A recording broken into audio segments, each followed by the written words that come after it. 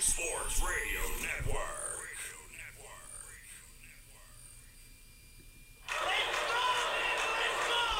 Broadcasting from coast to coast, city to city, coast to coast.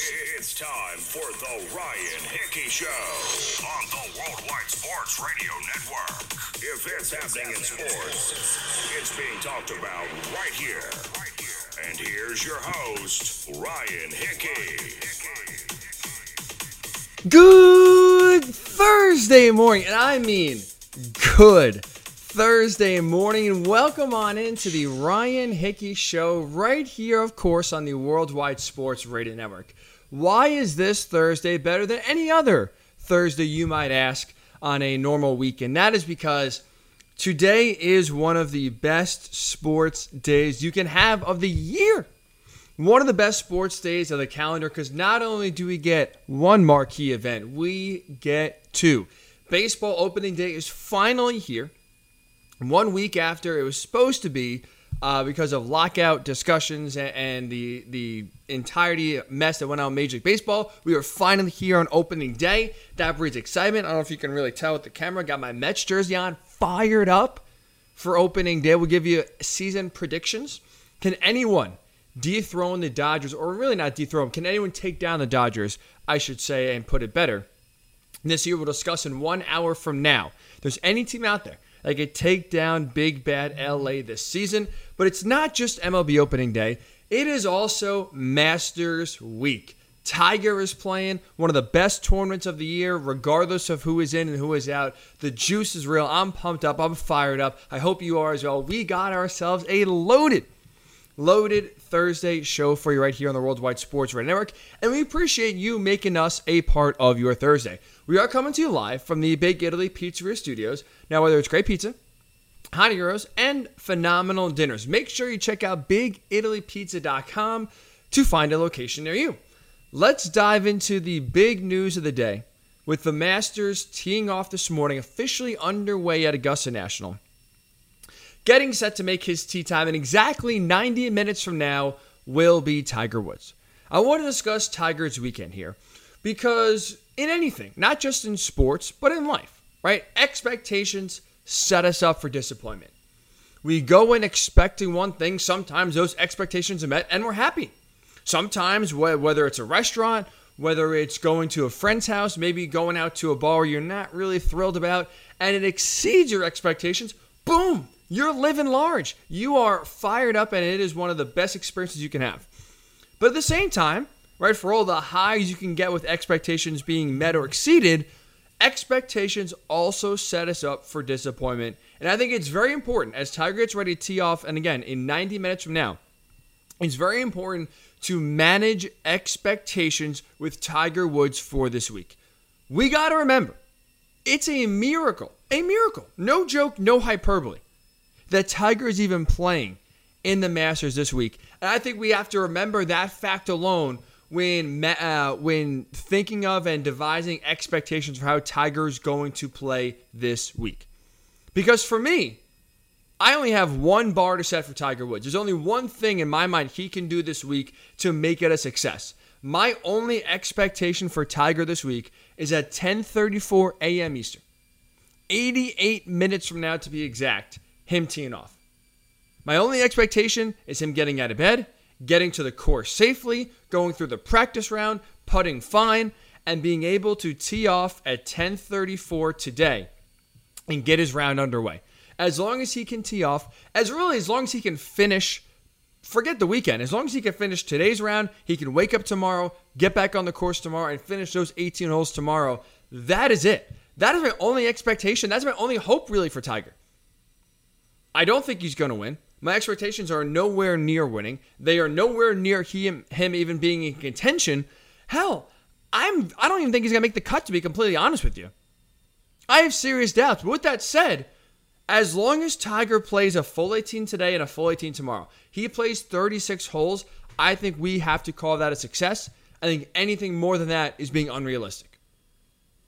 Managing expectations this week is extremely important because from what I've seen leading up to this week, there are not many realistic expectations for Tiger Woods.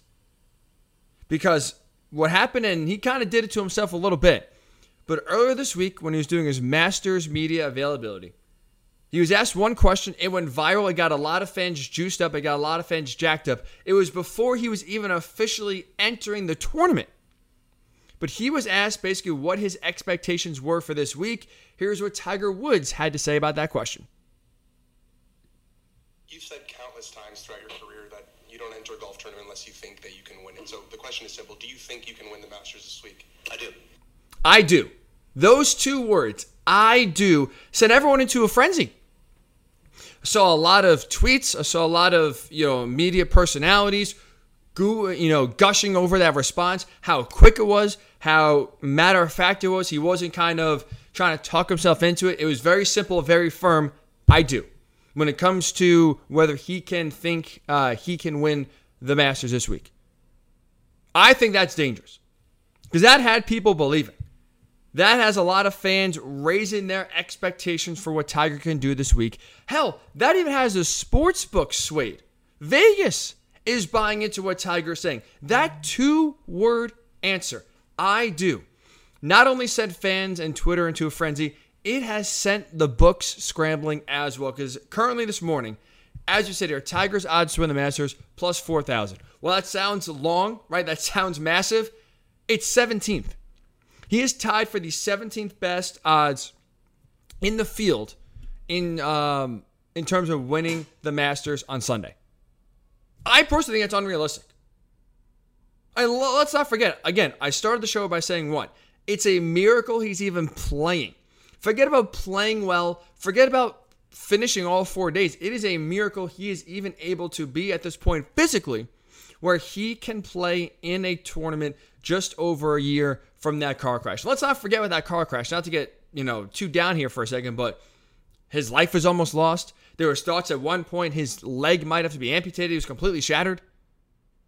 That is not that far off and not that long ago where this dangerous crash happened. And now, yes, it is a testament to Tiger Woods, his rehab, the staff around him, that 14 months since that accident, since he almost lost his leg and maybe even almost lost his life, he is standing here at Augusta National ready to tee it off with belief in his mind that he could win the Masters for the 6th time.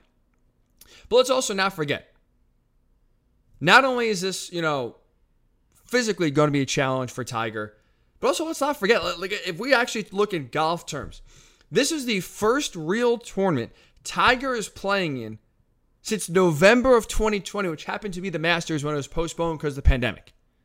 So this is the first tournament in a year and a half that Tiger is playing competitively.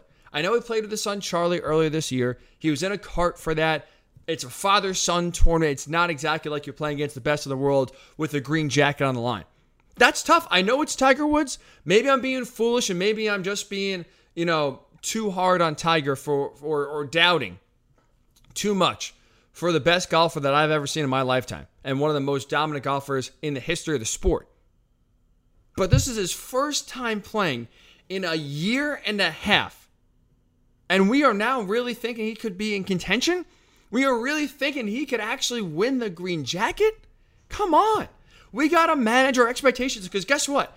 Even if Tiger shoots 30 over par, he misses the cut, not even close. It is still a massive success that he was able to even tee it up. That is my only expectation. So really, assuming everything goes well this morning and an hour and a half from now, he's able to tee off and play and finish the round, success. Massive, massive, massive success. Because that is really my only expectation for Tiger Woods. It's been a long time since he played. Physically, he's still not back at 100%. I can't sit here with a straight face and honesty, and being honest, I should say, and say that I really do believe Tiger can make the cut, can be in contention, or even win the tournament. Because we still do need to temper our expectations. Because I want to play you something, because yesterday, or I should say Tuesday, when he gave that two-word answer that kind of gave everyone else belief that he could win. Tiger, do you think he can win? He said those two words, I do. I want to play you something that didn't get as much attention on social media that I think is even more important than Tiger's answer about whether he can win or not. This was Tiger. He's talking to Sirius XM PGA Tour Radio on Tuesday as well, talking about the biggest challenge for him in getting back on the golf course. Preparation's been great. I've been able to hit balls and do all that stuff, and I can do all that stuff. It's just the walking. I mean, the damage has been done to the leg. It's tough. It's tough. The biggest challenge is walking. This is not an easy course. Augusta National is not an easy course to walk in general. But there is Tiger on Tuesday telling you the biggest challenge is not the swing, it's not the short game, it's not the putting.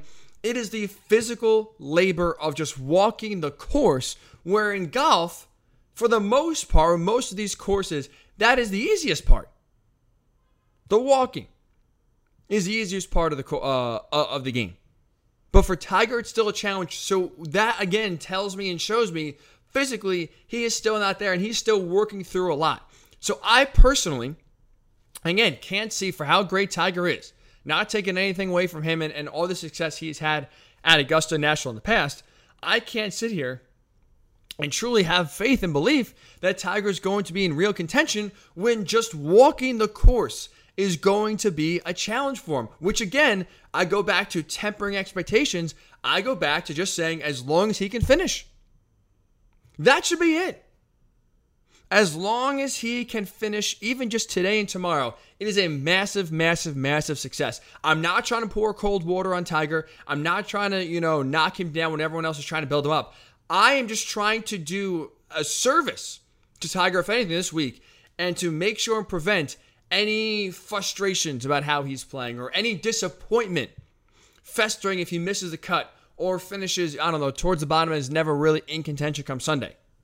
We got to remember how much of a miracle it is that he is even at this point where he can play. I mean, let's also realistically look at it.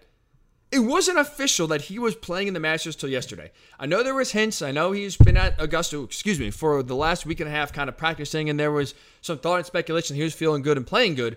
But he truly never officially was going to play in the Masters until yesterday. Even Tuesday, that same press conference where he said Tiger, that he believes he can win, he also said, I got to see how I feel tomorrow. I'm going to play 9 more holes just to make sure that it being on Wednesday, that I can actually finish it and play and physically be up to it.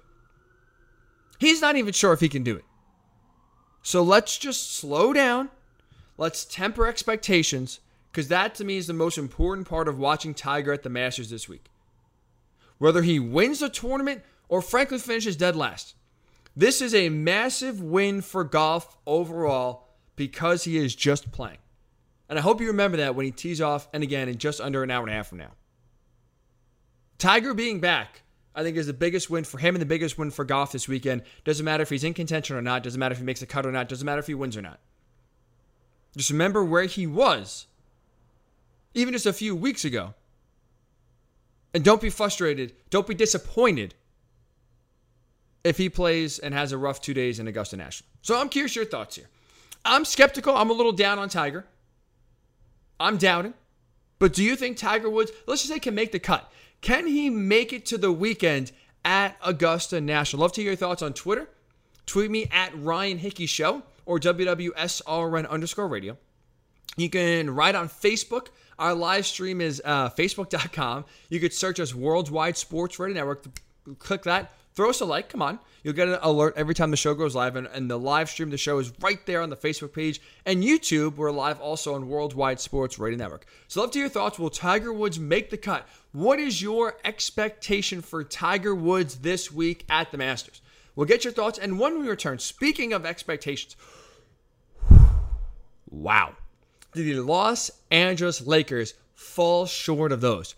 No expectation could have prepared you for what the Lakers did this season. With that said, though, as we look forward and spin it forward, what could the Lakers do to get back into contention? There's one move I think that they can make.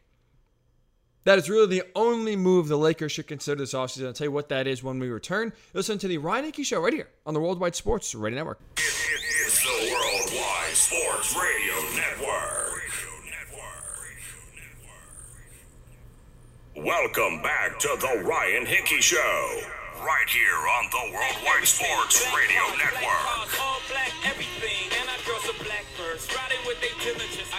And welcome back into the Ryan Hickey Show. Where else but the Worldwide Sports Radio Network? We appreciate you tuning on in. An update from Augusta National. A little delay in getting started because of weather. So Tiger Woods, who is supposed to be teeing off at 10:34 a.m. Eastern, is now teeing off at 11:04 a.m. Eastern on a half-hour pushback, which means you could stay for us for a little longer before you switch over to the Masters. So we will discuss and circle back to Tiger Woods' Masters not debut, but Masters opening round kickoff and what to expect from him a little bit later on in the show. But I do want to hit on the Los Angeles Lakers because obviously their season, there's no pulling any punches. Let's just call for what it is. The Lakers, with this team, with LeBron, AD, and Russell Westbrook, missing the playoffs outright in a 10-team situation or format where 10 teams make the playoffs, or at least have a chance to make the playoffs. It's the biggest failure in NBA history. The biggest failure in NBA regular season history by any team in the NBA. So now the question is, now that we know it happened, right? We kind of saw this coming for a while. The writing was on the wall. It wasn't exactly a shock at this point that the Lakers missed even the play-in tournament. But now the question is, looking forward, how can they fix it? How can the Lakers prevent this from happening again? And how can the Lakers be contenders again? I think there's only one move that they can make this offseason that will get them back on the right track sooner rather than later. And that's trading LeBron James. That, to me, is the only way this team is going to be able to compete even in the next few years. Get back to, playoff contention before we even get to title contention. But I think you trade LeBron James, you basically blow this entire thing up, you trade AD, you trade Russell Westbrook, and you hit the eject button and reset. We look at it realistically, LeBron James's clock is ticking.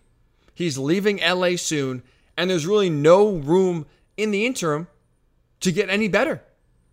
There's no avenue to turn this team into a title contender in the short term. So I think the best move for the Lakers, rip the Band-Aid off right now this offseason. Trade LeBron James, blow it up, and start thinking about your future.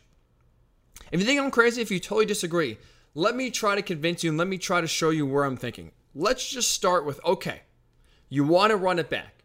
If you want to give this team a chance, if you want to run it back next season with basically the same iteration of this squad, LeBron, AD, Russ, most of the same role players, but if you want to change the faces, the talent is still the same because there's really no cap space for them to get any better. So basically, if you want to run it back next season, if you want to say give them one more chance, what are your expectations? What is this team? A playoff team? I would say yes. I don't think they missed the play-in again like they did this year. That's for sure. I don't think it happened 2 years in a row. But I would say a playoff team, but really nothing more. They're not finals contenders. They're really not even a massive threat in the West. Like, you look right now, if they run it back next season, they're not better than the Suns. They're not better than the Grizzlies. I don't think they're better than the Warriors. The Mavs, I like what they're building right now. I take Dallas over LA. The Nuggets should be even healthier next year with the return of Jamal Murray and Michael Porter Jr. Plus, Nikola Jokic is on his way to possibly being the two-time and back-to-back MVP of the league. I think the Jazz are better. I think the Clippers are better. So we are looking right now, realistically, if the Lakers run this team back next year, if they get one more chance with LeBron, Anthony Davis, and Russell Westbrook to have success, I think right now, at best, they're an 8 seed. If you think maybe, you want to sub one of those two teams out, or maybe the Jazz blow it up this offseason, fine. At best, a 7 seed. We're still talking about a team in the play-in. So why would you want to run it back if you're the Lakers? Why would you want to run it back if you're a Laker fan when I can realistically sit here and point to at least 6 teams that are legitimately better than the Lakers squad they have right now? I don't think it's worth running it back. And before you say, but Ryan, injuries. Look at all the games LeBron missed. Look at all the games AD missed. Are you really trying to tell me a fully healthy LeBron, AD, and Russell Westbrook aren't better than the Clippers, aren't better than the Nuggets, aren't better than the Mavs? This is a top 4 team when healthy. Excuse me. Again, that's the second time I hit the mic. I got to watch where my hands are here. My apologies.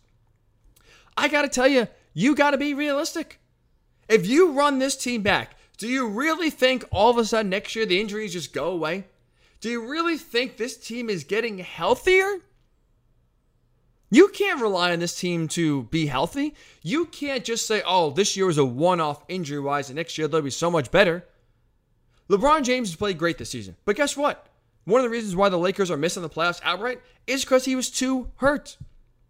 LeBron has now been in LA for 4 seasons. 3 out of those 4 seasons, LeBron has missed at least 25 games. 3 out of 4. 25 games. Over a quarter of the season, each other or 3 of the 4 years LeBron has missed. You think next year is magically going to get healthier? No. Anthony Davis, as we know, walks out of bed, wakes up, and gets hurt. That guy walked down the street in the wind could hurt him. So you really trying to tell me that Anthony Davis, you're trying to sell me Anthony Davis is going to be healthy for 65, 70 games next year? I'm not believing it. Maybe if this offseason all he did was drink milk to make those brittle bones stronger, maybe. If he just went on a strict milk diet, that's not happening. And let's go for what it is. Even with Anthony Davis, the limited time he was on the court, it wasn't a difference maker. It wasn't the Anthony Davis that is a top 10 player in the NBA. He had flashes at times, but he was nowhere near the consistent, dominant player that we saw at times in LA and we saw at times or most of the time in New Orleans. So LeBron has missed 25 games or more 3 of the last 4 years. Anthony Davis cannot stay healthy. There's no sell me on next year. He'll be there for 70 games. Russell Westbrook struggled mightily. He's not a fit on this team. Everyone saw it. No one is surprised by Russell Westbrook's fit. And the bench was pathetic. So if you want to run it back next year, if you think giving this team one more chance is going to produce different results, that's the definition of insanity. You, sir, are insane, or ma'am, if you think running this team back next year is going to fix the Laker problems and giving them one more year is going to make them title contenders. This team is who they are. This 2021-2022 season is not an anomaly. How the Lakers are constructed, the pieces that are on the court, their age, all factored into their disappointing season, to say the least. But I don't see how it gets much better running it back. So you are literally doing the definition of insanity if you try to run this team back with these 3 players.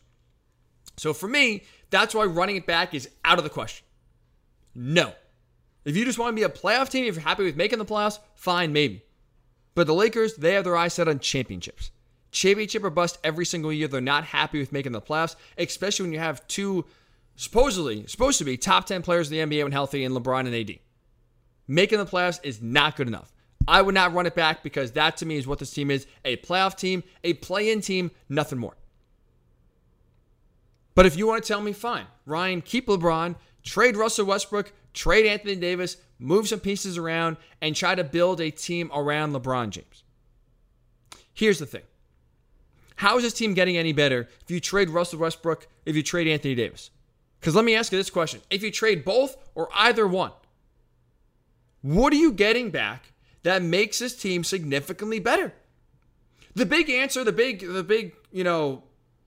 move everyone wants to say this offseason, trade Russell Westbrook. Oh, just trade Russ, get him out of here. Okay, fine. Trade Russ. Number one, who's taking him? Do you think all the other 29 teams didn't see what we all saw? We all saw it. Russell Westbrook's play and his style of play is not conducive to winning a championship. He's a guy who does hustle. He does, he does a lot of things on the court. No shortage of energy. But his style of missing jump shots, kind of basically just driving to the rim, getting rebounds, doesn't work for championship teams. So no team with any championship aspiration is going to take on Russ. And for the most part, a Russell Westbrook trade is going to be a salary dump. You are going to trade your bad contract and receive another bad contract in return. So a popular one at the deadline that didn't come to fruition, but was talked about, John Wall. Where are the Lakers next year if you sub out Russell Westbrook for John Wall and keep everything else the same? Not marginally, better. You're barely a little bit better, but again, are we talking big time improvement? Absolutely not. So you want to trade Russell Westbrook? Okay, fine. There's an answer for you. I have 2 questions to ask you: is who's taking him, and what do you can get back in return? And if there's a taker out there, all they're doing is taking on the contract, and you're going to get another bad one in advance or in return. So you're not even getting better. All you're doing is trading one bad contract for another. So you can swap out the names, swap out the faces. You're not getting much better talent. What? Welcome to the city. My apologies, folks. I am so sorry for listening to this. It's a very narrow street that I do live on. Someone must be double parked, leaving the car on, blocking the entire way. Very selfish. The traffic, you cannot be stopping here down the street. That's why someone is honking their horn off here at 9:31 a.m. on the East Coast. My apologies. Hopefully they move their car because that drives me crazy. Hopefully that is one of the last times we'll hear a lot of honking on the show. But anyway, like we were saying, hard to ignore that one. That was distracting.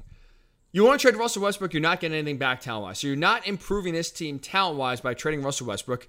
And Anthony Davis, like if you want to trade AD, again, teams saw what AD is. He is someone who can't stay healthy, and he didn't even look that engaged and that dominant when he was on the court this year.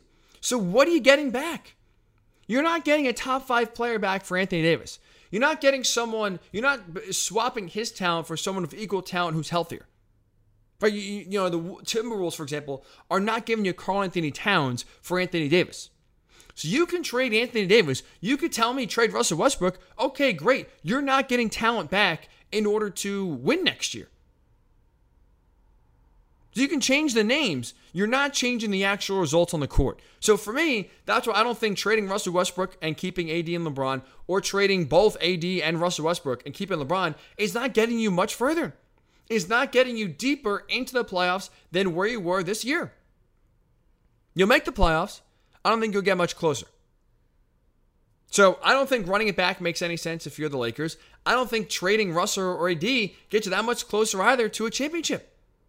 The only solution for me, for the Lakers to get out of this hellhole that they're in right now, is trading LeBron.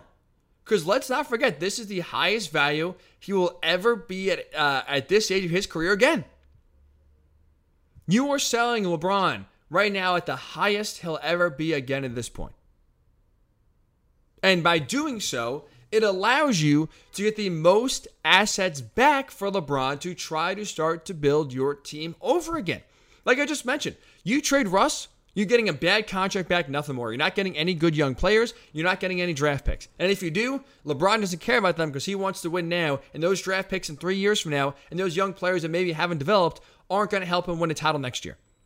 Anthony Davis, again, I don't think you're getting a big return back, and it's not going to be the same as you would if you trade LeBron James. So trading LeBron, blowing it up, hitting the eject button, for me is the only sensible move it takes, or it is only sensible move out there for the Lakers to make in order to try to get back to contention. Because let's also not forget, we need to look at the future. LeBron James is not retiring as a Laker. That is the biggest reason why I think it makes the most sense to trade LeBron. If he was retiring as a Laker, okay, fine. You now have a longer runway to build a championship team around him, and you could even look at next season and convince yourself that taking a minor step back and just riding out the Russ contract and before it comes off the books, and you can just kind of run it back with those three and just hope that, you know, you're a playoff team, and then have your eyes set on 2023, 2024 as being the year where you can reload and really make another run at the title. But LeBron James, I don't think he's going to be around much longer. Because as we know, he has 1 year left in his deal next year. He has, starting in August, an option to sign a 2-year extension. But the reason why LeBron's not retiring in LA is because he wants to play with his son, Bronny. He has not hid that. He has said multiple times on multiple different platforms, his goal is to play with his son, LeBron James Jr., Bronny. Bronny is draft eligible in 2 years from now. And LeBron has said, whoever drafts him, whoever signs him, that's who I'm playing for. So LeBron is going to leave his options open in 2024 to be able to play with his son. So at max, we are talking about 2 years left of LeBron James in LA. Then he's going to one of the other 29 teams that signs Bronny. And trust me, there's going to be a team that drafts him. There's going to be a team that signs Bronny, even if they're reaching in the draft, even if the kid, frankly, stinks. Doesn't matter. You get LeBron James in town if you're the Thunder, or if you are a team like the Pelicans, for example, who are struggling with attendance. There are teams, the Kings, that need attention that would gladly take the bump LeBron James brings. So I would be surprised if the Lakers are at a point where they can sign or draft LeBron James Jr. Bronny. I don't know why I keep saying LeBron James Jr. My apologies. And I think LeBron is going to keep his contract open to where that offseason, that season of the draft or Bronny's draft eligible, he is going to sign with that team. So again, we're talking about max 2 years now of LeBron in LA. This team, like I just told you, is stuck. There's not any move they can make to get better right now in the short term. And LeBron James is leaving in 2 years, so I don't think there's not many moves you can make in order to open up your championship window with LeBron again. I think he's won his one title. That's all he's going to get in LA. Fine. You say, thank you so much, LeBron. We're going to trade you, and now we're going to start thinking about the future. Because this core right now ain't it. I just told you before, if they run it back, they're a playoff team. That is it. I don't think they're even a top 6 team in the West next year if they run this back. So if you're LA, you need now to look at the future. Look at the bigger picture. It's a lost cause with this group. So if you're going to be bad, why not be bad with some young players? Why not get as much back as possible? Because guess what? If LeBron James signs a 1-year extension, he's there in LA for 2 years, you run it back, and all of a sudden things don't go well, and you miss the playoffs again, or you don't win the title again, LeBron's going to leave, and you're going to get nothing back. You're really going to be okay with letting LeBron James leave and getting nothing in return? I don't think, for me, that's the right move. If you're the Lakers, you got no draft picks, you have no young players at all. You are depleted at 2 of the most important areas for long-term success. And short-term success isn't there with the construction of this team. It is time to get younger. It is time to get better. It is time to hit the eject button and move on from LeBron James. Trading LeBron, I think, is the only path for the Lakers to get back to relevancy in terms of winning a title and being title contenders within the next few years. Go through a rebuild, open up your cap space, get some draft assets back, get some young players back, and open up your team to be either an attractive destination for a disgruntled star or draft the next young star to build around for the next decade or 15 years. To me, the Lakers absolutely should trade LeBron. Think about your future. Don't run it back. It's the definition of insanity. Trading Russ, trading AD doesn't get you any closer to a championship than it does right now. The only solution for the Lakers is trading LeBron James. That, to me, is what the Lakers should do this offseason. That is the only move that they will be able to make to get back to contention sooner rather than later. So up to your thoughts. Does it make sense for the Lakers to trade LeBron? Would you, if you are a Laker fan, be okay with moving on from LeBron James, who could win the scoring title this year, has had one of the best years of his career when he's been on the court? He's been tremendous. Does it make sense for the Lakers to move off of that and trade LeBron this offseason? I'd love to hear your thoughts. Twitter, at Ryan Hickey Show. At Ryan Hickey Show on Twitter. Very simple. WWSRN_radio is also our network handle. If you're watching on Facebook, we appreciate you. If you want to watch on Facebook, you can find us at Worldwide Sports Radio Network. If you want to find us on YouTube, I should say, we're there as well. Same thing. Worldwide Sports Radio Network. Throw us a like, throw us a follow, and comment on the live stream. Should the Lakers trade LeBron James? We'll get your thoughts. And when we return, there's a lesson out there that we all need to remember. Not everyone is the Rams, and draft picks are still important. I'll tell you why that is and what trade sparked that thought when we return us into the Ryan Hickey Show on the Worldwide Sports Radio Network. It is the Worldwide Sports Radio Network. Welcome back to the Ryan Hickey Show, right here on the Worldwide Sports Radio Network.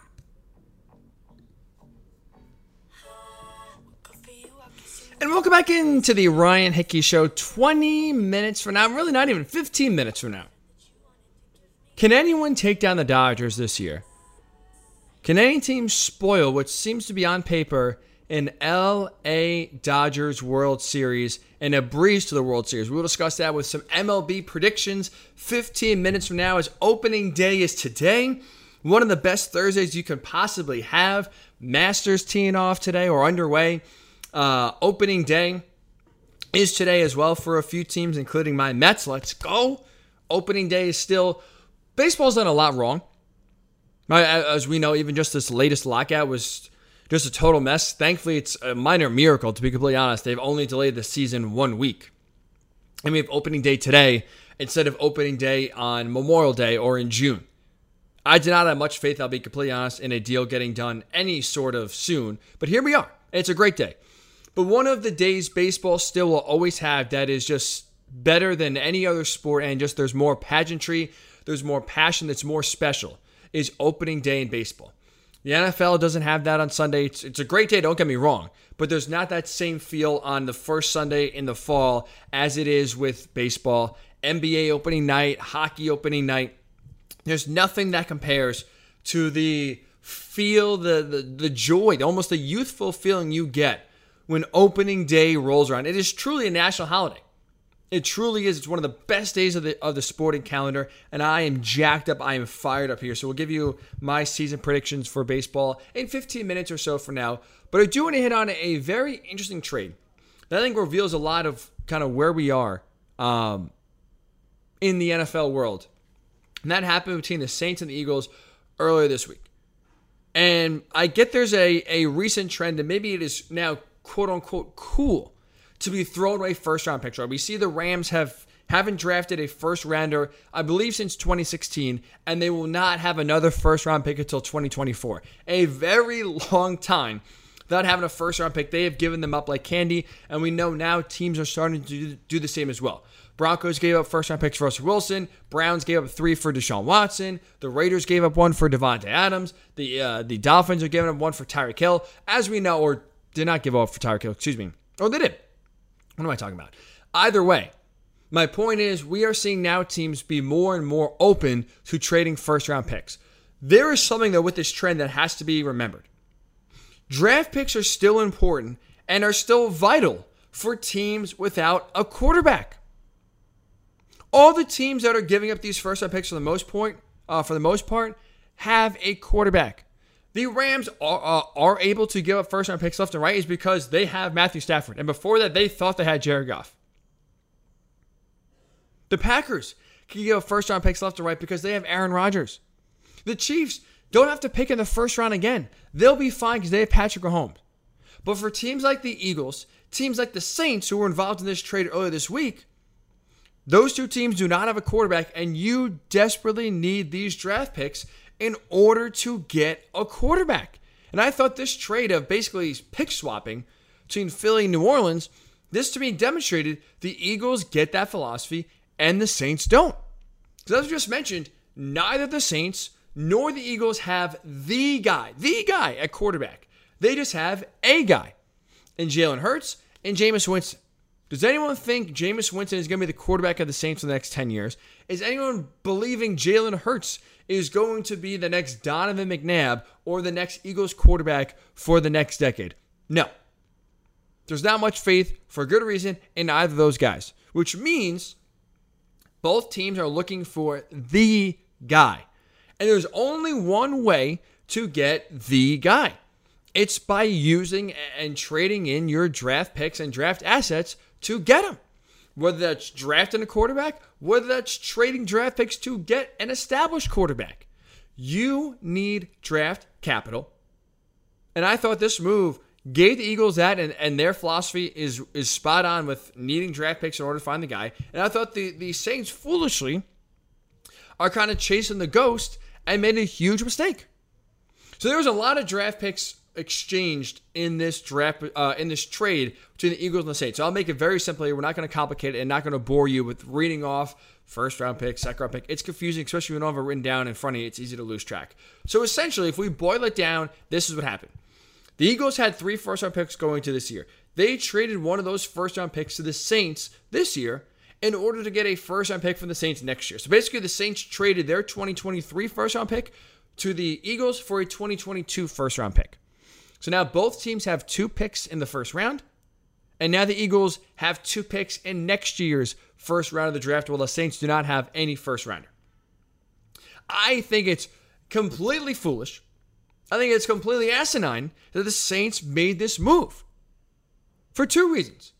Number one, you're only making it harder to find the guy, the franchise guy, by not having a first round pick at your disposal next year. And number two, I mean, this is a massive risk and a lot of faith you're putting in Jameis Winston, frankly, that I think is going to bite you in the ass. So Daniel Jeremiah gave some background information as to what the Saints are thinking. He said he reached out to 6 general managers in the NFL, and the consensus was the Saints think they're a playoff team. The Saints are rolling with, for the most part, Jameis Winston, and their goal is trying to get 2 impact players in the first round that could put them over the top in a depleted NFC in order to make a playoff run. I think that's completely foolish. I think that is biting off your nose to spite your face. Because right now, when you look at whether you're drafting a quarterback or not, if you're the Saints, the 2022 quarterback draft class is not filled with many potential quarterbacks. Sure, there could be a surprise, and Malik Willis could be the next Patrick Mahomes.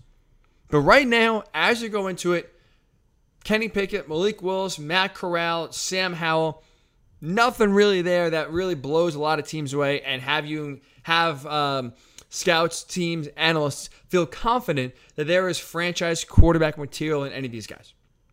But, you look at next year's draft, 2023, that's a lot different. Bryce Young is a stud. CJ Stroud is a tremendous player.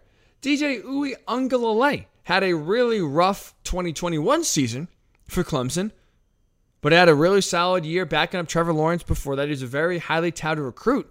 Maybe he figures it out, and maybe he has a Joe Burrow-like explosion. The point is, next year's draft has a lot more talent at quarterback and has a lot more players teams are going to be interested in and can feel more confident in. That could be the guy compared to this year.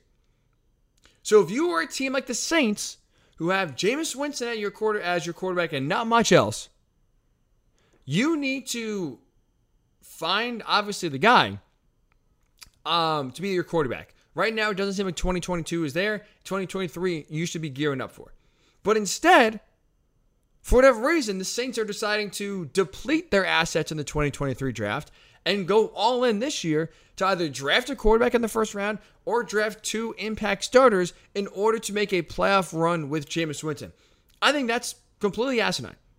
Completely backwards for what you should be doing. That to me makes no sense. You have, keep your picks. Keep your first round pick next year. Even if you don't want to draft a quarterback in this year's draft, fine. Keep Jameis Winston. Make a playoff run. But keep your options open. Keep your flexibility next year open. Even if you're a playoff team and drafting 20th next year, you could package that pick with a few other picks in order to move up in the draft if you have a quarterback you identify that you want. It's a lot harder to do that. It's a lot harder to convince a team to make a trade for you and trade down if you don't have even a first-round pick to give them in that current draft. And the price only for you rises. So for me, the Saints, because they don't have that guy, should be stockpiling every single asset they have available in order to find that guy in next year's draft. Because as we know, Jameis ain't it. And instead, the Saints are doing the complete opposite. They are selling the future in order to make a run in the short term now. They're a playoff team, I would say. They got a lot of talent. But at the same time, I don't feel great about this team. I don't feel great about the direction of their future going forward. So it's a massive mistake, I think, to try to have some short-term glory here and making a playoff run in a depleted 2022 NFC instead of looking at it realistically. Instead of looking at the quarterback draft class next year and realizing we got to be in the ballpark. We got to be in the dance floor. In order to have, be invited to the dance floor, to get on the dance floor, we need assets in the form of first-round picks, and they are giving them away instead of collecting them. That, to me, is a massive mistake. Not to mention, you are now putting all your eggs in the Jameis Winston basket this season. Because, like I said, I think this team on paper could be a playoff team. Michael Thomas is returning. Alvin Kamara is there. The NFC stinks. Outside of the Packers, the Buccaneers, and the Rams, which the Packers even got worse, and the Bucs lost some key players. There's no one really that scares you in the NFC. And even some of the top teams have lost key impact players this offseason. So the NFC is there for the taking. But you are also now putting a lot of trust, a lot of faith in Jameis Winston. And I think that's a mistake. Because basically what the Eagles are doing and what they're telling you is they're betting that Jameis Winston is going to fail. Jameis Winston is not going to be a good quarterback. This Saints team is not going to make the playoffs. And they're going to be picking in the top 15 and the top 10. And the Eagles are going to collect that pick and say, thank you very much. Making our life easier. Making our goal to get a franchise quarterback in the draft next year that much easier. Like, you look at this Saints team. Sean Payton retires. You have Dennis Allen as a very unproven head coach. His 1 year in Oakland with the Raiders a few years ago was a complete disaster. He is now your head coach. Jameis Winston, I don't trust. I don't know about you. I don't trust without Sean Payton. I get last year before he got hurt, he had 14 touchdowns, 3 picks. So he showed you in a small, limited sample size that he could cut down on the bad decision-making that he was notorious for in Tampa Bay. Well, guess what? Now the one guy I trusted to work with Jameis is no longer in the building. No disrespect to Pete Carmichael, the longtime Saints OC that's still there, still employed. I don't trust him to get the same efficiency out of Jameis Winston that Sean Payton did. So I am not feeling great, and I wouldn't bet, if I'm a betting man, like the Saints did, that I would bet that Jameis Winston is going to be more good than bad. I'm scared. I'm nervous. They lost, they had some, their offensive line was hurt with Teron Armstead leaving in free agency, going to the Dolphins. So, sure, you get Michael Thomas back, but there's still a lot of question marks at head coach, at quarterback, on the offensive line, some of the most important positions on the team. Well, I don't feel great about this team picking in the later after the draft. It's a massive risk where, let's say, things go south. Let's say the Saints miss the playoffs. Let's say Jameis Winston stinks. He reverts back to his 2019 Jameis Winston where he's throwing 30 picks, it's uncontrollable, and he's just a total mess. At least if you had a first-round pick and you saw the quarterback draft class that was there, at least you could feel good if you're the Saints. But okay, at least we are earning something through this bad year. At least there's a light at the end of the tunnel with a first-round pick and a quarterback-rich draft next year. Instead, you gave away the one golden ticket you had. You gave away the one opportunity to look at things on the bright side of, hey, we have a top pick next year. We have Michael Thomas. We have Alvin Kamara. I can't wait to put Bryce Young in this offense and see it explode. You can't even think like that because you gave away the first-round pick. I don't get this from a Saints perspective. On the flip side, for the Eagles, bravo, Howie Roseman. A little golf clap here on Masters Thursday because you absolutely got it right. You know how the game is played. The Eagles had 3 first-round picks. I'll be honest, I thought they were going to be in on a massive trade. Whether it's Russell Wilson, whether it's Deshaun Watson, I get both of those guys had no trade clauses. But when you have 3 first-round picks at your disposal, I really thought the Eagles were going to be big players in terms of trading for a quarterback. They didn't do so. I thought for sure, okay, they'll trade up to try to draft a quarterback. It seems like that's not going to be the case.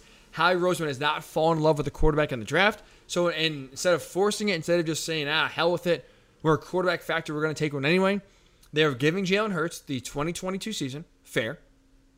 But they're also now having a backup plan, unlike the Saints, where if Jalen Hurts fails to show you he can be the guy, even if they make the playoffs, but he still struggles, and I think they will, I think he will, you now have 2 first-round picks in a quarterback-rich draft next season to set yourself up to draft the next quarterback, the next franchise guy that could be there for a decade.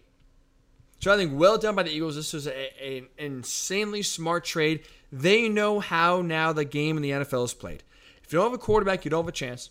The best way to get a quarterback is by loading up on assets. Either having first-round picks enough to entice teams to trade a young quarterback, or having enough assets to move up to get the guy you want. Having enough bites at the apple to draft a quarterback that you want. That's what the Eagles are doing. That's, to me, why it's befuddling why the Saints aren't doing the same thing. The Eagles get it. The Saints don't. When we return here on the Ryan Hickey Show, opening day is here. Can anyone take down the Dodgers? Can anyone prevent LA from winning their second World Series in 3 years? We will discuss that when we return us into the Ryan Hickey Show on the Worldwide Sports Radio Network. It is the Worldwide Sports Radio Network. Welcome back to the Ryan Hickey Show, right here on the Worldwide Sports Radio Network. And welcome back into the Worldwide Sports Radio Network. Ryan Hickey Show with you on what is one of the best days, one of the best in all of the sporting calendar. The Masters teeing off underway at Augusta National, round number 1. Tiger Woods getting set just about an hour from now. Tiger will be teeing it up 11:04 a.m. Eastern as he makes his triumphant return from a horrific car crash just about 14 months ago to now playing in the Masters this weekend. what an incredible accomplishment, and what an exciting time for any golf fan out there, even casual golf fans.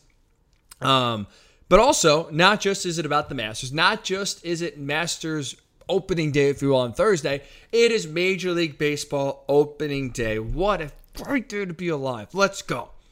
As a reminder, the 10 o'clock hour is always sponsored by LC Designs. Charcuterie boards are perfect for all occasions, so make sure your guests are happily fed with some delicious and aesthetically pleasing charcuterie boards made by Lauren Clark herself. So make sure you check out lcdesignsnyc.com, lcdesignsnyc.com for more information.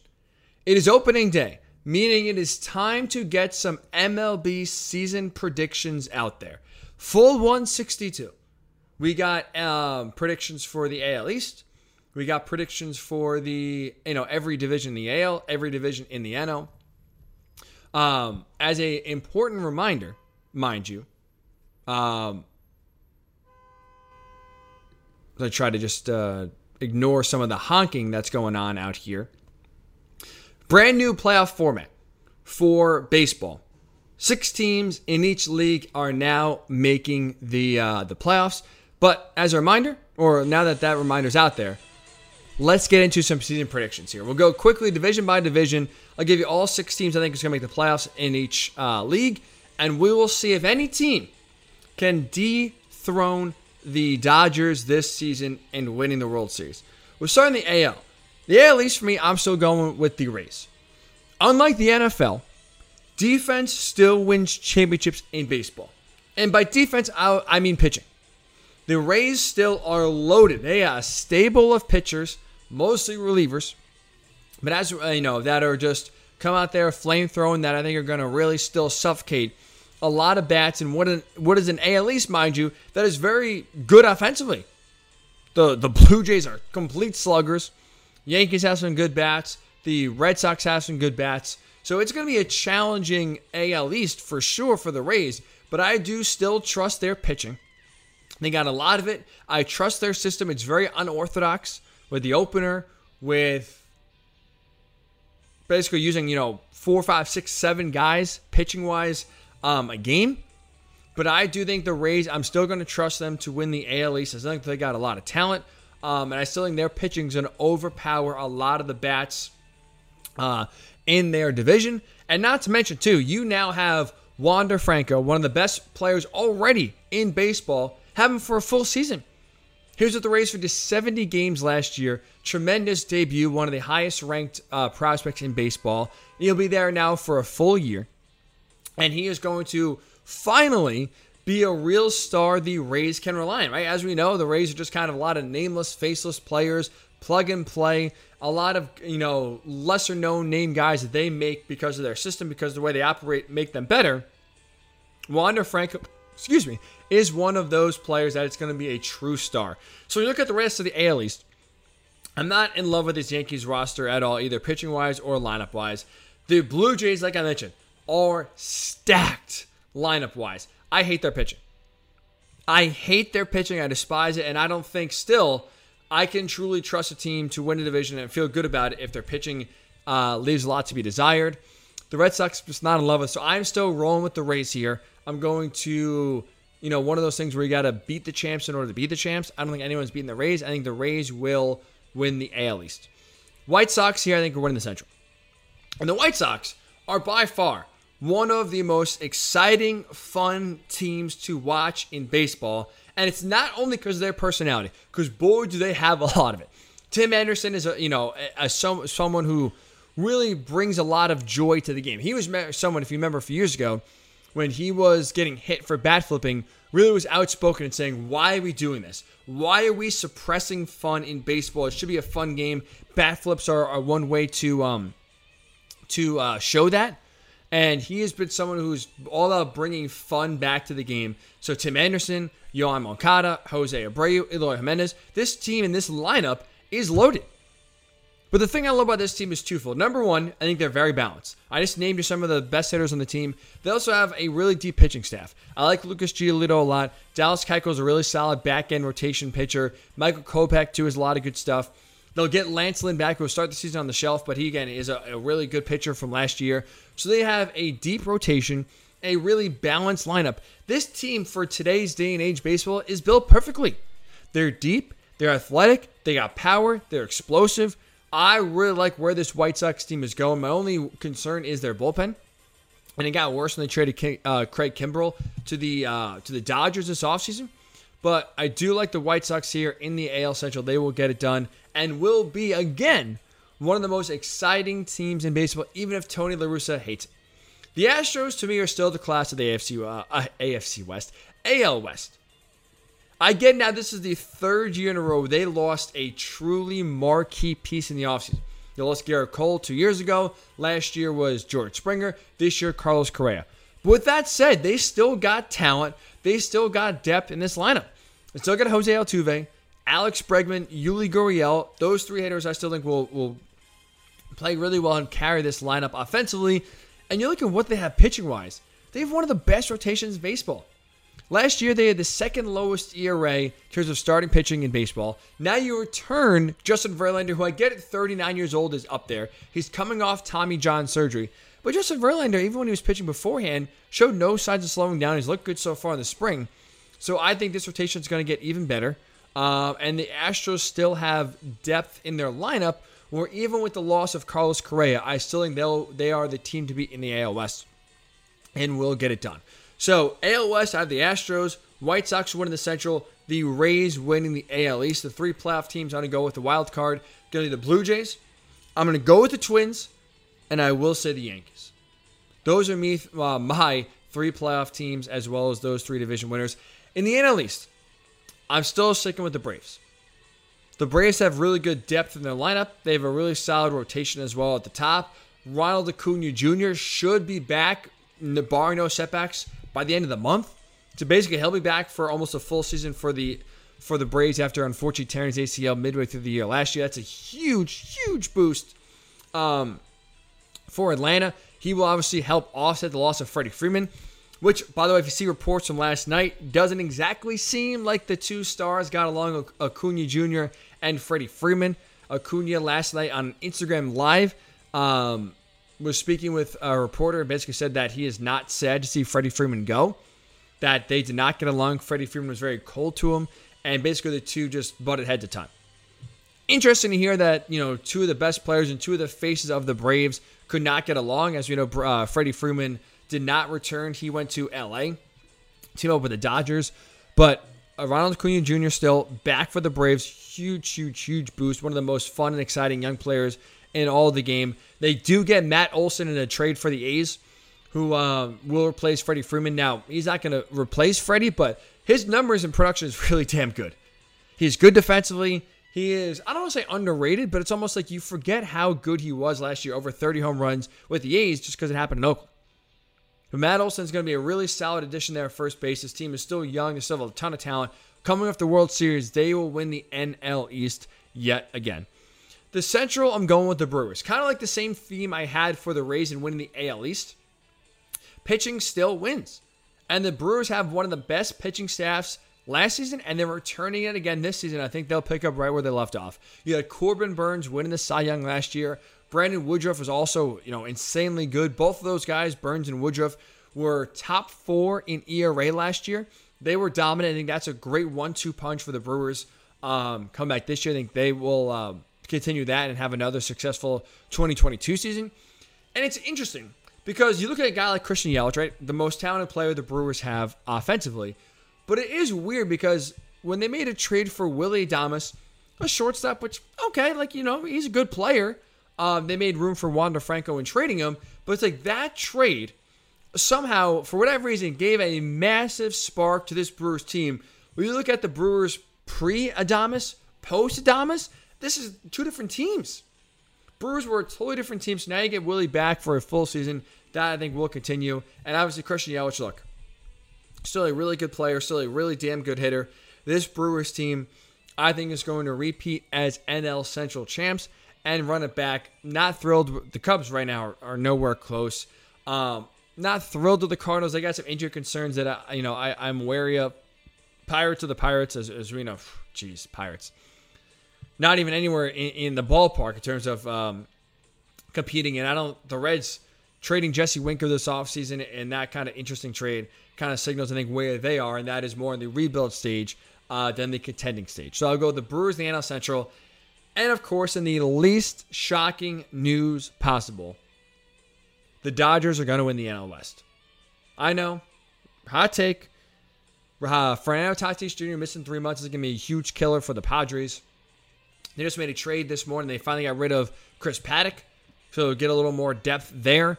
But look, the Dodgers, the rich just get richer. This team is already loaded when you have Trey Turner, when you have Mookie Betts, when you have Max Munson, when you have Will Smith, when you have Walker Buehler as your ace, and they have a deep rotation as well and a really good bullpen.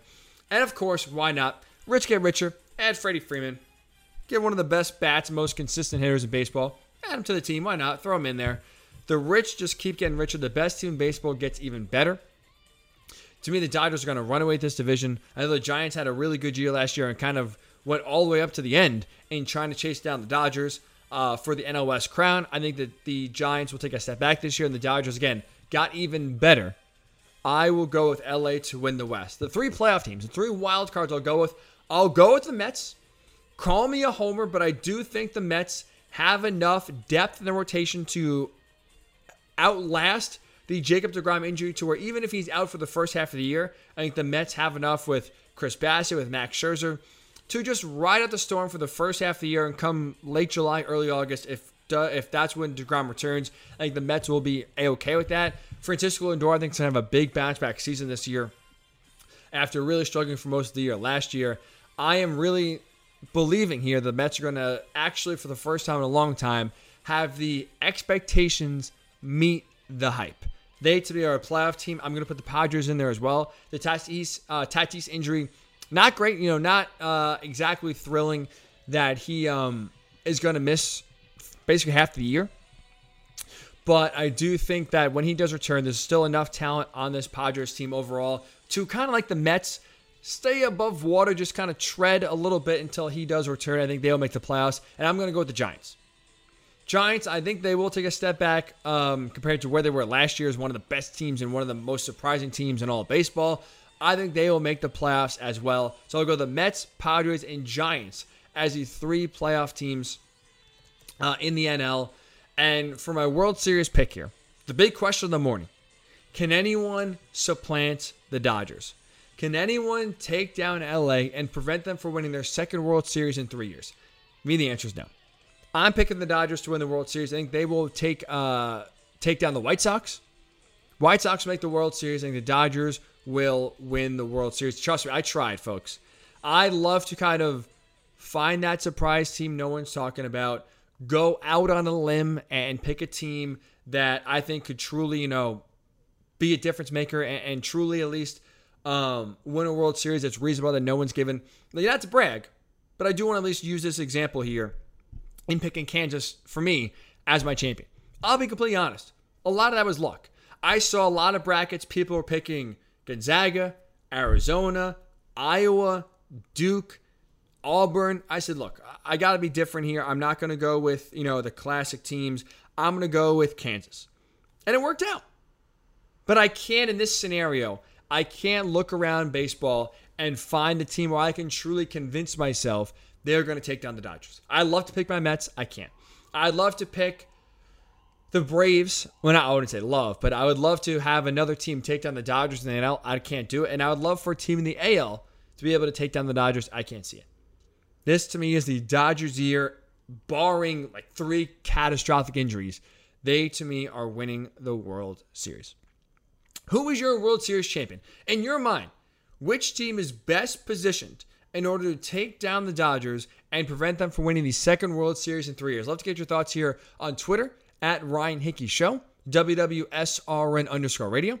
You can tweet me there. You can write on Facebook, Worldwide Sports Radio Network, or you can write on YouTube, Worldwide Sports Radio Network as well.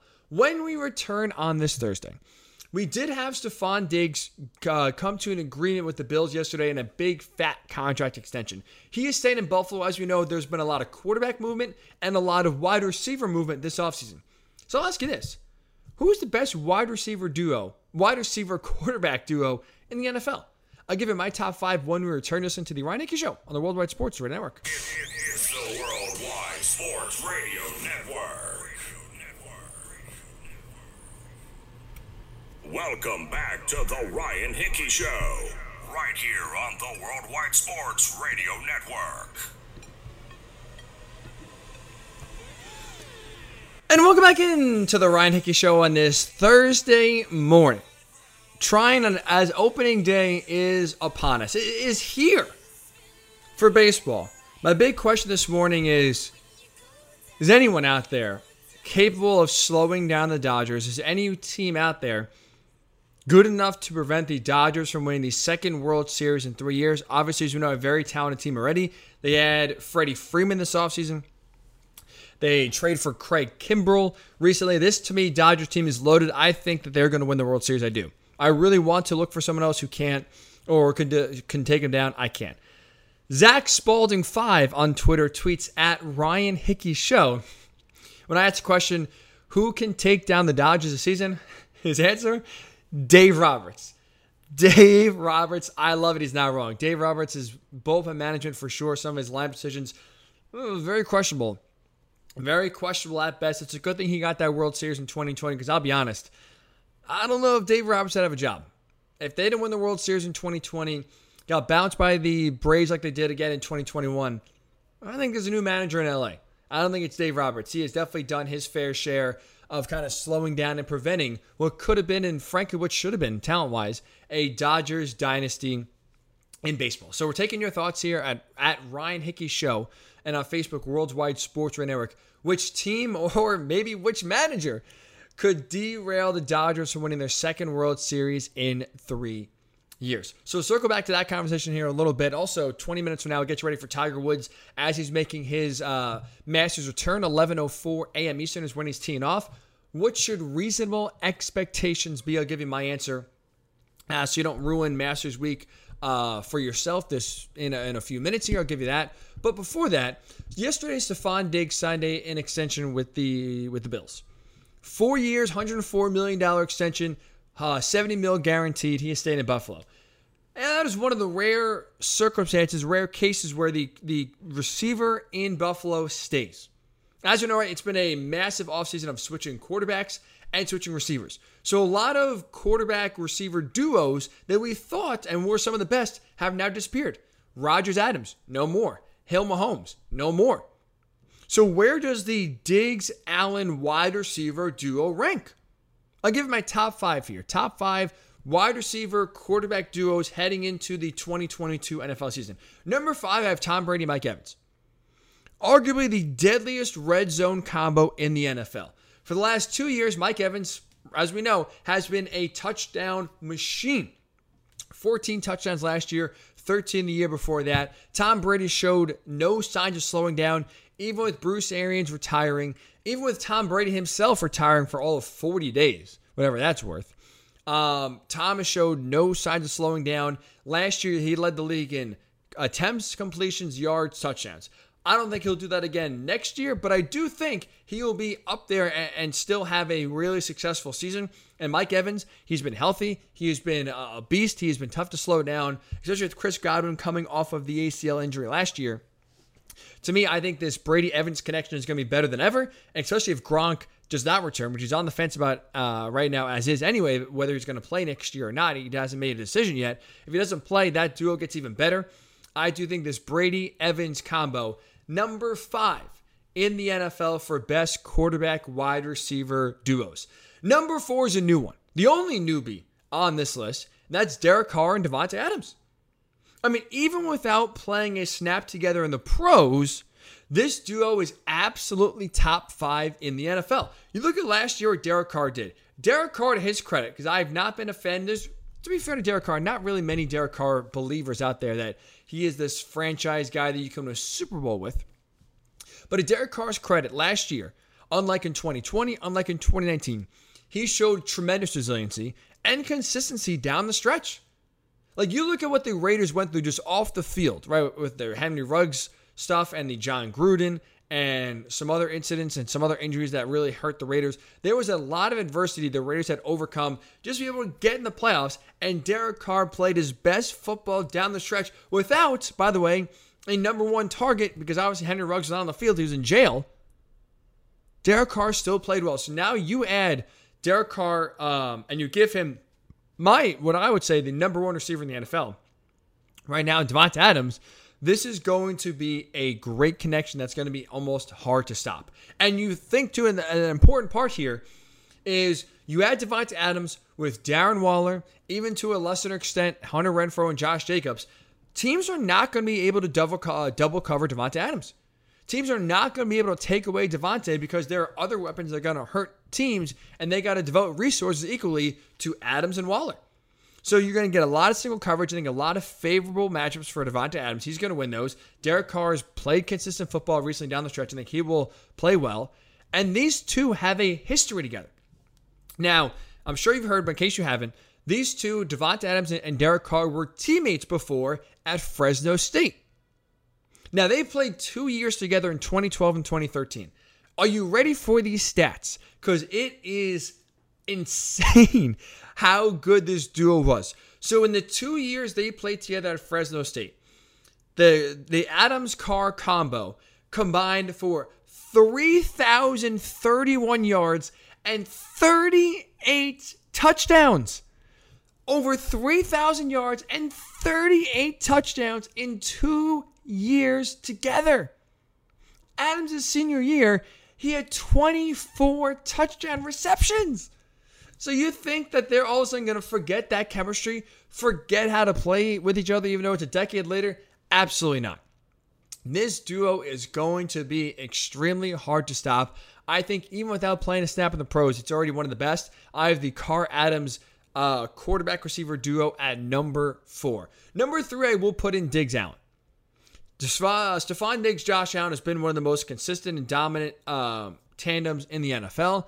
And I think you can directly correlate Josh Allen's confidence and consistency with Stephon Diggs' arrival. Diggs has helped Allen grow arguably more than any other player, and maybe even more than Brian Daboll, because he helped transform Josh Allen from who was an inconsistent quarterback who at times showed flashes, but other times was making some boneheaded decisions. And he helped turn him, with the help of Brian Daboll, among other things, into an MVP caliber gunslinger. Like, you bring the confidence that Stephon Diggs brings. Then you bring his ability to get open, his reliability in terms of catching the ball, his ability to, fight for it and basically be a reliable target. That helped Josh Allen grow immensely. And one of the biggest reasons why, like we said, Josh Allen in 2020 went from up and down in 2018 to MVP candidate and going to the AFC title game in 2020. And to their credit as well, this duo has been so successful in part with really no other threats around him. Like Cole Beasley, John Brown have been the number 2 receivers in Buffalo each of the last 2 seasons. Cole Beasley, John Brown having defenses shaking their boots? No. There's no reliable run game that the Bills can lean on each of the last 2 seasons.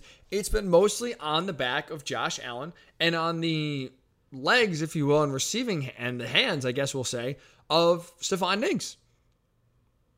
So even without another distraction on the field to take defenses' attention away from Stephon Diggs, this has still been one of the best receiver-quarterback combos in the NFL. When you look at Diggs' 2 years in Buffalo, he has 230 catches, 2,700 yards, 18 touchdowns. He has been tremendous. He has been consistently dominant. And this mutually beneficial duo, which Diggs helped Allen and Allen has helped Diggs big time, they won't be stopping anytime soon. This, to me, the Stephon Diggs, Josh Allen combo, number 3 in terms of best quarterback-receiver duos in the NFL. Top 2. So we have number 5, Brady Evans. Number 4, Derek Carr, Davante Adams. 3, we just said Diggs Allen. Number 2, I think, is Jamar Chase and Joe Burrow. Like, you see the start these two got off to last year. No duo has ever gotten off to a better start so young in their careers than what Joe Burrow and Jamar Chase were on last year. That level they were on was historic. Rookie record for Jamar Chase, 1,455 receiving yards. 13 touchdowns in the NFL, both good for third in all the NFL. Forget rookies, forget, first-year players. 1,400 yards, 13 touchdowns, top 5 in each category for Ja'Marr Chase. He completely took over games.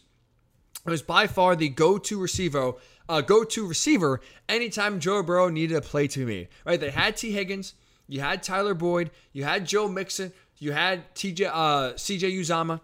So there were plenty of weapons for Joe Burrow to throw the ball to at any given play. But when things got tight, when the game was coming down the stretch, when you needed a big play to be made, there was only one receiver Joe Burrow was looking at, and that was Ja'Marr Chase. And more times than not, there was no defense that was stopping him. This connection was deadly. And again, we saw it in some of the biggest moments in the AFC title game. The go-ahead touchdown pass went to Ja'Marr Chase. In the Titans game, after the interception late by Ryan Tannehill, the Bengals still need to get in field goal range. One play. Who did Joe Burrow target? Who did he throw to? Ja'Marr Chase. The Chiefs regular season game. Who had one of the biggest days, over 200 receiving yards, 3 touchdowns in that game? Ja'Marr Chase. This guy takes the top off of defenses. He's a massive threat, run after the catch. He gets open. He's physical. He has the entire traits. He has everything you could possibly ask for a receiver, and he did so in his rookie year. Oh, mind you, by the way, he had this tremendous rookie year where he set the rookie record for for receiving yards. He was third in touchdown receptions in all the NFL with 13. He did this, by the way, while not playing at LSU in 2020, while sitting that year out. So he came in rusty, we'll say, and put up those historic numbers right away. So now, with an offseason to work with Joe Burrow, to train, to have, get everything going, I think they'll be even better. That's why I think this combo is ahead of Josh Allen and Stephon Diggs. They're ahead of Derek Carr and Devonta Adams, ahead of Tom Brady and Mike Evans. This, to me, for what they did last year, the production they got, they're going to be even better this year. Not only because Ja'Marr Chase now, is coming off of playing a full season. Oh, by the way, look at what the Bengals did in the offseason. They shored up the biggest weakness on this team. That is their O-line. They got 3 new players that are going to start for this O-line. So guess what? Joe Burrow now, in theory, should have more time than he had even last year to find Ja'Marr Chase. So Joe Burrow is going to have more time. They're going to be able to develop even more continuity in year number 2 together, and Ja'Marr Chase coming off of his first full season since 2019. This combo is going to be even better than they were last year. That's why, for me, they are number 2. And speaking of getting even better, the number 1 NFL quarterback receiver duo right now in the league, Matthew Stafford, Cooper Kupp. There's no other combo that could surpass them because, one, this duo made history last year, and kind of similar to Chase and Burrow, I think Matthew Stafford and Cooper Kupp will be even better next season together. Because when you look at what they did last year, now with Cooper Kupp having had a historically dominant season, 145 catches, 1,947 receiving yards, 16 touchdowns, led the league in all 3 categories, won the Triple Crown. What was equally as impressive for me, and the reason why this duo was number 1, is because you knew what was coming. You knew where Matthew Stafford was throwing the ball to. You knew who his main target was in Cooper Kupp, and teams still couldn't stop it. You had Robert Woods for some of the year, yes. You had OBJ at other parts of the year, yes. But you look at the other, duos we just mentioned. The Bengals had T. Higgins, Tyler Boyd, CJ Uzomah, Joe Mixon. They had other avenues where defense had to worry about, where if you want to double Ja'Marr Chase, you couldn't do so. You have Tom Brady with Chris Godwin. You have Gronk out there. Like, those other receivers and weapons gave defenses pause about double covering Mike Evans. Teams knew where Matthew Stafford was throwing the ball to. It was going to Cooper Kupp. And they still couldn't stop it. And then, if you look at what they did in the playoffs, right? Because you can look at the regular season, okay, fine. And what do you know about the playoffs? The playoff intensity rises. Defensive coordinators spend hours and hours and hours taking away what teams do well. Even though going to the playoffs, you knew who the Rams were throwing the ball to, Cooper Kupp still led everyone in the playoffs in receiving yards and touchdowns. And again, teams had a chance to try to slow him down because they knew what was coming. Whether it's the regular season was the postseason, this duo was literally unstoppable. And I think they'll be even better in year 2. I do. Now you get a full offseason together. You have a full year to work together. You're going to even, get on the same page and get even more in sync. I think this Kupp-Stafford duo is going to be by far, again, the best wide receiver quarterback duo in the NFL. So I'm curious your thoughts here. I have Kupp-Stafford 1, Burrow Chase 2, Diggs Allen 3, Carr Adams 4, Brady Evans 5. Who is the best wide receiver quarterback duo in the NFL? Is there anyone in your mind that could supplant Matthew Stafford and Cooper Kupp? Love to hear your thoughts on Twitter at Ryan Hickey Show. Love to hear your thoughts also on Facebook, Worldwide Sports Radio Network, and on YouTube, Worldwide Sports Radio Network as well. When we return, we get you set for Tiger Woods' Masters return. What should expectations be for Tiger this weekend? I'll tell you what they should be when we return. Listen to the Ryan Hickey Show on the Worldwide Sports Radio Network. It's the Worldwide Sports Radio Network. Welcome back to the Ryan Hickey Show, right here on the Worldwide Sports Radio Network.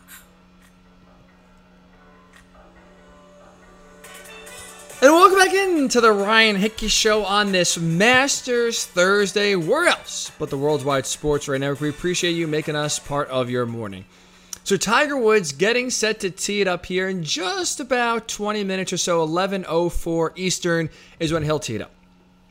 Before anything happens, let me just get this out there right now. Realistically, Tiger Woods, the only expectation any of us should have for him this week is just finishing the round he plays. Finishing today, waking up tomorrow, feeling good enough to play another 18 tomorrow, and that's it. As long as he could play 36 holes between today and tomorrow, that should be the only expectation for anyone this week. That should be the only hope. Forget about winning.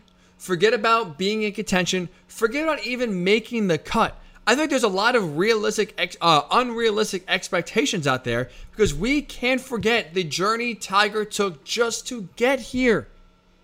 I get sure Tiger was asked earlier this week, Tiger, do you think you can win? And he said those two magical words that sent everyone into a frenzy. I do. That got fans excited. That got Vegas excited. He's 17th in terms of best odds to win the Masters. My fear is that we are setting our expectations too high for Tiger and are setting ourselves up for disappointment if he falls short of winning the green jacket, although I know a majority aren't expecting him to win.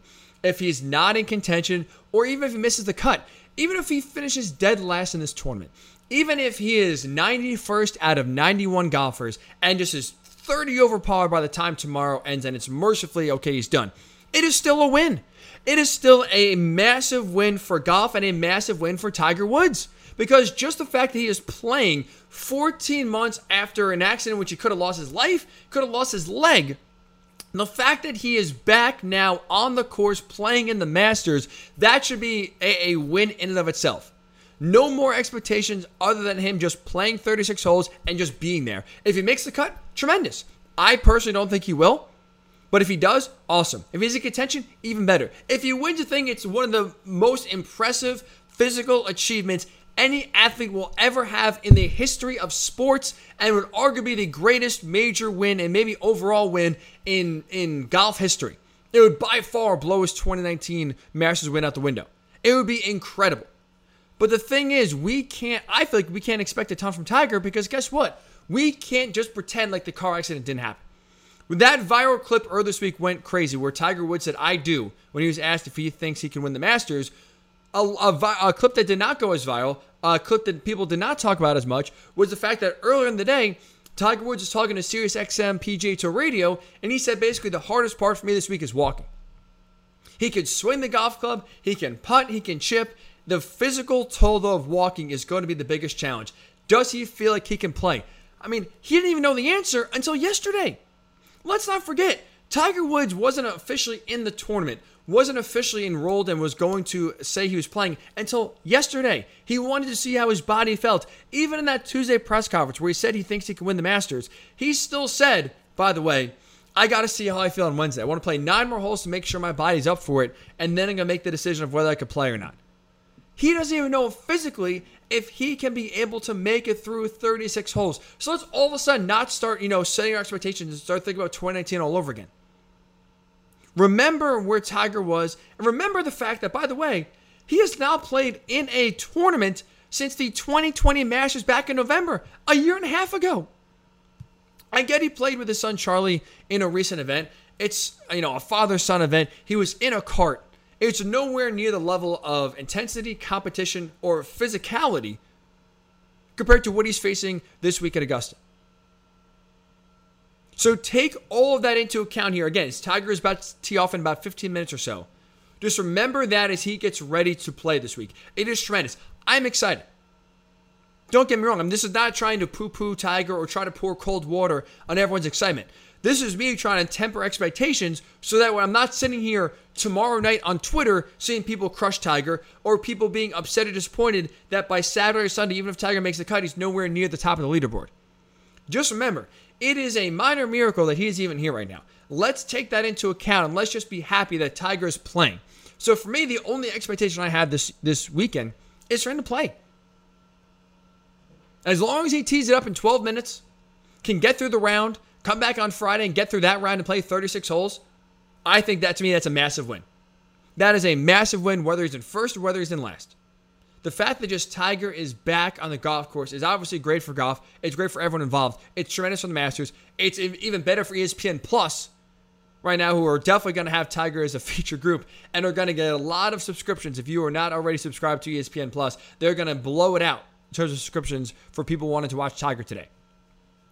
But let's just not forget, or let's not be disappointed if we see Tiger struggle. Because again, I think it's more likely than not. I've seen a lot of expectations get raised, see a lot of talk about him being in contention, finishing in the top 10, maybe winning a 6 Masters, making the cut even. Again, the betting odds, he's top 20 in terms of winning. Let's pump the brakes. And again, remember, number one, this is his first tournament in a year and a half. Number two, physically, he's still not even sure if he can finish 36 holes. It's a grind. It's wear and tear. So before we get disappointed, temper your expectations and realistically look what to expect. For me, just expect him to finish, and that's my only hope. Doesn't matter what he shoots, as long as he finishes and he's out there, it's great. It's great return. I'm not going to be disappointed if he finishes last. I'm not going to be disappointed if he's nowhere near contention, makes the cut, but is nowhere near the top of the leaderboard. Just remember that as Tiger does tee off today. So very excited. Again, tees off in about 10 minutes or so from now. Looking forward to it. Got the Masters on in the background, ready to go as soon as the show ends. Very excited, looking forward to it. I'm going to go Brooks Koepka to win. My guy Brooks, bounce back, kind of coming out of nowhere to take the green jacket yet again. So we'll go with Brooks to win, but should be a blast. I'm so excited. It's opening day. If your team is playing today, let's go. Let's go Mets. If you couldn't tell, we're in the Mets jersey today. Masters Thursday, going to be a great weekend. So this is, when I tell you and I sign off here as we wrap up the Ryan Hickey Show on the Worldwide Sports Radio Network, when I always say, enjoy your weekend, you are definitely enjoying this weekend. Baseball's back and the Masters are back. You can't ask for a better combo this weekend for sure. So enjoy that. I know you will. We will be back on Monday, of course, to break it all down. So have a great weekend. Stay safe, stay sane, and we'll talk to you after what is going to be a jam-packed weekend. We'll talk to you Monday morning, 9 a.m. right here. Where else but the Worldwide Sports Radio Network. It is the Worldwide Sports Radio Network.